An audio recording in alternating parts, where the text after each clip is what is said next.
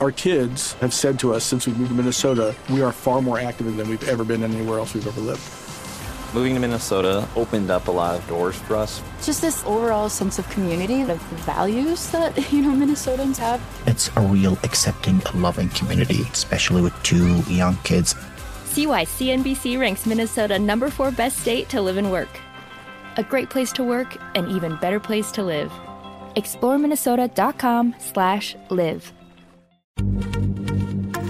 Happy Pride from Tomboy X, celebrating pride and the queer community all year. Queer founded, queer run, and the makers of the original boxer briefs for women, creating sustainable size and gender inclusive underwear, swimwear, and loungewear for all bodies so you feel comfortable in your own skin. Tomboy X just dropped their Pride 24 collection. Obsessively fit tested for all day comfort in sizes 3 extra small through 6X. Visit tomboyx.com. I bet you're smart. Yeah, and you like to hold your own in the group chat. We can help you drop even more knowledge. My name is Martine Powers. And I'm Elahe Izadi. We host a daily news podcast called Post Reports. Every weekday afternoon, Post Reports takes you inside an important and interesting story with the kind of reporting that you can only get from the Washington Post. You can listen to Post Reports wherever you get your podcasts. Go find it now and hit follow.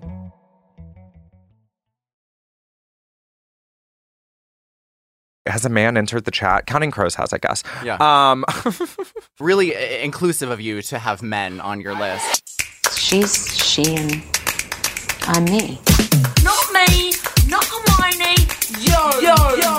God, what is your childhood trauma? I am a cocksucker. Hello! Your life's going down the toilet. Eugene, something's to red.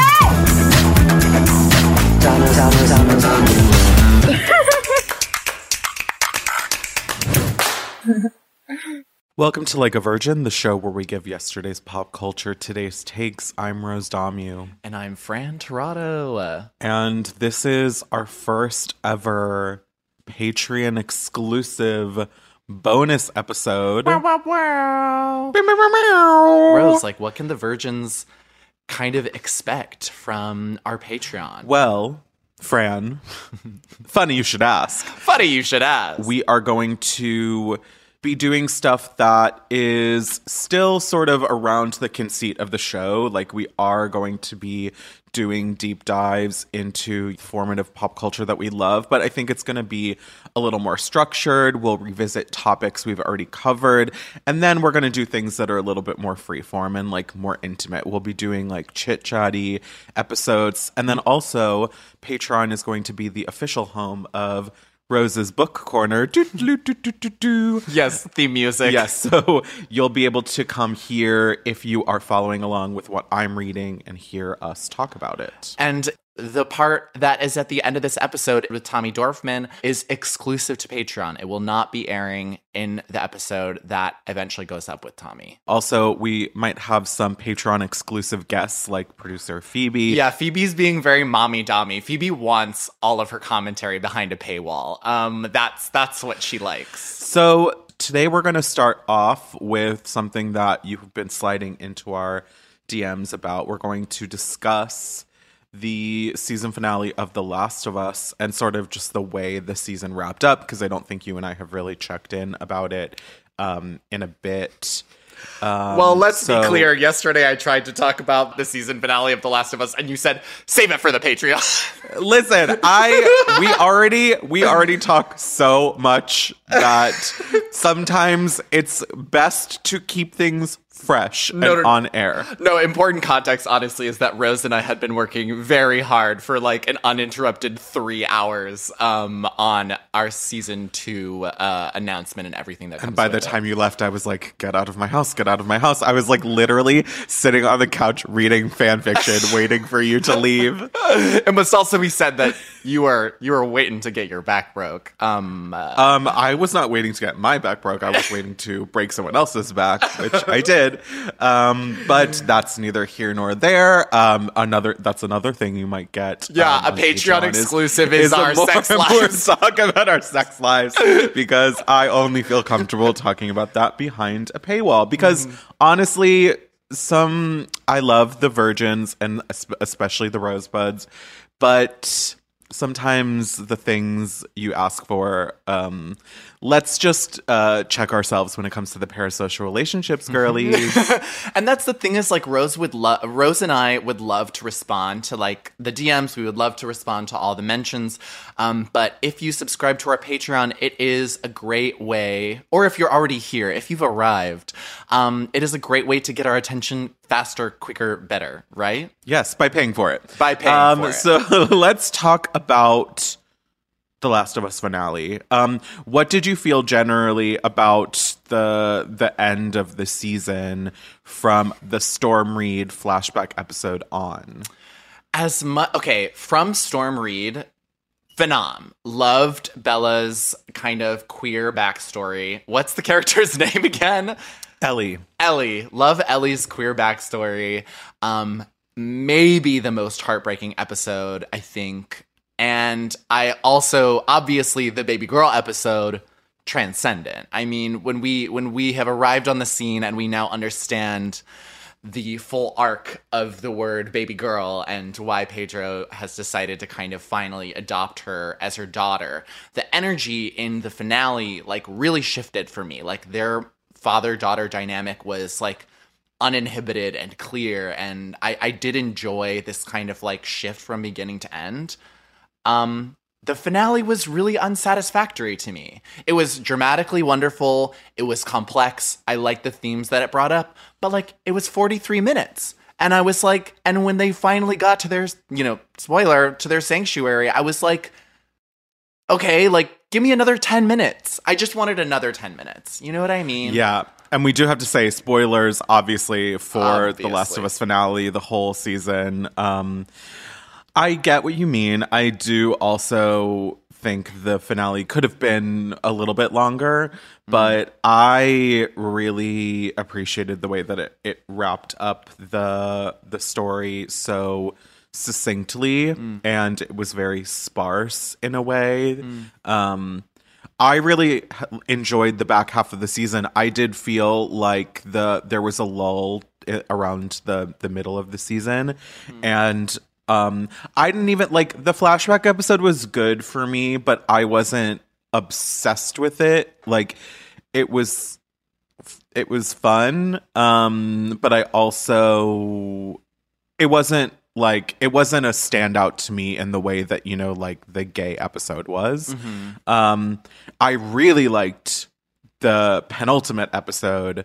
And like, obviously, like, the baby girl moment is great, but for me, I really liked, even more than that, how creepy it was of Ellie being captured, and then see her having to save herself, and be really competent through, kind of her own wiles and also the skills that she's picked up from Joel, and how, like, Joel is presented as this very, like, capable killing machine who's, like, very emotionless by the time he meets Ellie, and he obviously has, like, instilled a little bit of that in her, but you see at the end of that episode how much it costs her to be like him, and I think that's kind of the place that she's at in the beginning of the finale, where, like, you clearly see that some of the spark that she had has died a little bit, and she almost, like, kind of gets it back a little bit. The scene with the giraffes was very cute, and then they start, like, looking in her pun book again, and then they're captured, and it's all downhill from there, and also is very, from what I've read, like, that is exactly what happens in the video game. I also felt like that whole episode, it's never felt more like an adaptation of a video game, not in a negative way. Yeah, in a but good way. Like, when he's, like, going on his murder spree throughout the hospital, shooting people and then, like, taking their guns to use, like, that's very video game, and so it really does put you in, like, the space of this, like, first person shooter game, and it's, I don't know, there's been a lot of discourse online about the morality of what Joel does, and, like, if he's, like, dooming the world, for one person, blah, blah, blah. I don't know. Where do you stand on all of that? I mean, I loved what was lifted from the video game.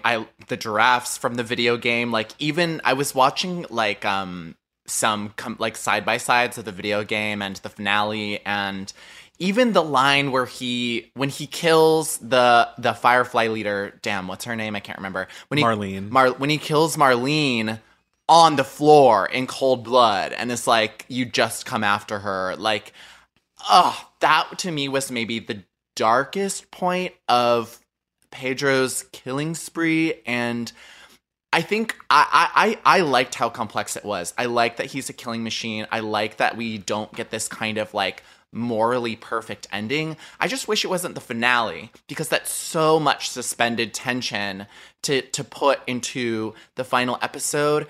And in the episode's like final minutes, when Ellie says, "Promise me that this is true," and he lies to her face, and you see in Ellie's face that she just she doesn't believe him at first, and then she just like kind of forces herself to believe him. It's just a lot of icky feeling for like how I wanted to feel, I guess, in the end. And, you know, that's fine. I honestly don't mind feeling that way. I just like wish that we, as I said, had a denouement. You know what I mean? I wanted a little, like 10 minutes to like ramp down, or I wanted a completely new conflict to like come in and cliffhanger us. But in terms of like the morality, it's kind of, I think it's really interesting, because like what function does morality have in the apocalypse? What function do ethics have in the apocalypse when there are so few of us, when the fight for humanity is such a different game? I did find myself asking a lot of questions just about like what I would do in that situation and how I would feel. I don't know, what, like, did you feel, would you go on the killing spree to save Ellie? Or do you think Ellie believed him? I don't think Ellie believed him, but I think that she has to tell herself that she does. You know, the question of, would you sacrifice someone you loved to save the world? I'm not going to say it's something I've been thinking about, but I did just finish rewatching Buffy, and that is a question that gets brought up on several occasions, notably for Buffy in season 2 when she has to kill Angel, who she's in love with, to save the world. And then in season 5, she is challenged to kill her sister to save the world and won't do it. And then a season later, she gets to the point where she says, you know, or 2 seasons later, she says, if this happened now, I would kill her to save the world. Obviously, very different circumstances. Like, Buffy is like a character who's like literally been chosen by some kind of power to be like a warrior for good. It's like, and Joel is just like some guy. I don't know. For me, I think it's like, you have to take a lot on faith to even make that a realistic question, because it's like, okay, this doctor who's doing the surgery, do I actually trust that he can take Ellie's brain and create a vaccine and actually disseminate it to the entire world and like cure the zombie virus? Like, I don't know, given everything that I've been told about this world over the last however many episodes, like, I don't know that that's true. And like, will that erase what has been done to humanity and what humanity has done to itself in the apocalypse? Like, I don't know that a vaccine is necessarily going to save the world. So why should this 14-year-old girl be sacrificed for it? And also, like, you know, Marlene says, you know, don't take this choice away from her. But like, Ellie didn't choose this. Like, she's, you know, prepped. They make it very clear that she's prepped for surgery, not knowing that she's going to die. I'm sure maybe like it could have crossed her mind, but she doesn't know that she's, you know, sacrificing herself to save the world. So I don't know. It's like, it's the trolley problem, you know, it's just like a different version of the trolley problem, which if anyone knows is this sort of philosophical exercise about this very thing. Where it goes clang, clang, clang. Clang, clang, clang with the trolley. trolley. Yes. Ding, ding, ding. went the bell. Is that how it goes? Zing, zing, zing went my heartstrings. Yeah, and from the moment I saw him, I fell. And the moral quandary of that idea really is about the clang. It's about the clang and whether you identify as a clang or whether you identify as a ding, you know, somewhere along on that spectrum is really the heart of the issue. Are you a clang or a ding? I have been thinking about being Judy Garland and Meet Me in St. Louis for Halloween. I love that you're thinking about Halloween in March. The wig would have to be so right. It would have to be exact. You wouldn't need a wig. You could just get extensions. I wouldn't. No, girl. I want something I can take off like a hat. Okay. As whatever you want, whatever you wish. Okay, so like generally, where do you stand on The Last of Us now that the season is over? Are you excited for season 2? Obviously, I feel like there's no other response. Like it's just we want more and more and more, and I can't really wait for more. So in the meantime, I've been watching The Mandalorian, which this show is great. I mean, Pedro needs to take off his helmet, like, eventually, but, like... Yeah, so people have been talking about how the show is great for about 3 years now. Yeah. So you are really catching up, you know. I haven't heard any... You are coming to the conversation very late. I don't know. I haven't really heard any discourse or anything about it. Like, no fave characters. Like, yeah, I haven't seen any of that. I feel like this is, you know, a great take is that The Mandalorian is good. Great. So I don't know if all of you have seen this meme that's been going around of people defining themselves by 8 albums. Yes, 8 albums to get to know me. Yes. Fran and I both did it. You can find our responses on our respective Twitters. But while we were recording an episode with Tommy Dorfman that will be coming out in a couple weeks, we asked Tommy to share 8 albums that she defines herself by. And she did it very quickly on the spot. Not a lot of curation in the way that I did it. Girl, mine took like, I thought about it for like an hour. I like left it in the draft. I came back to it. Like, it was quite a moral quandary. Yeah. So we're going to hear Tommy's 8 albums and then also some lingering thoughts she had about the Oscars. And we're so excited that you are listening to our first Patreon episode and you're going to get so much exciting content like this. Without further ado, here is a snippet of our convo, an exclusive snippet of our convo with Tommy Dorfman.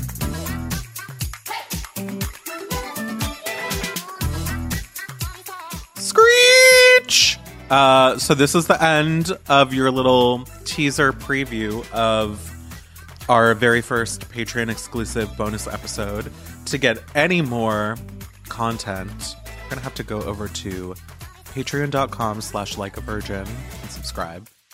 That's patreon.com/likeavirgin. Type it right in, babies.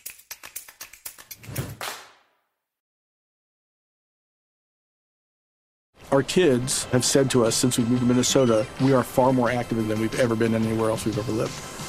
Moving to Minnesota opened up a lot of doors for us. Just this overall sense of community, of values that, Minnesotans have. It's a real accepting, loving community, especially with 2 young kids. See why CNBC ranks Minnesota number 4 best state to live and work. A great place to work, an even better place to live. ExploreMinnesota.com/live. Happy Pride from Tomboy X, celebrating pride and the queer community all year. Queer founded, queer run, and the makers of the original boxer briefs for women, creating sustainable size and gender inclusive underwear, swimwear, and loungewear for all bodies so you feel comfortable in your own skin. Tomboy X just dropped their Pride 24 collection, obsessively fit tested for all day comfort in sizes 3 extra small through 6X. Visit tomboyx.com. Zumo Play is your destination for endless entertainment. With a diverse lineup of 350-plus live channels, movies, and full TV series, you'll easily find something to watch right away. And the best part? It's all free. Love music? Get lost in the 90s with iHeart 90s. Dance away with hip-hop beats and more on the iHeartRadio music channels. No logins, no signups, no accounts, no hassle. So what are you waiting for? Start streaming at play.xumo.com or download from the app and Google Play stores today. All you can stream with Xumo Play.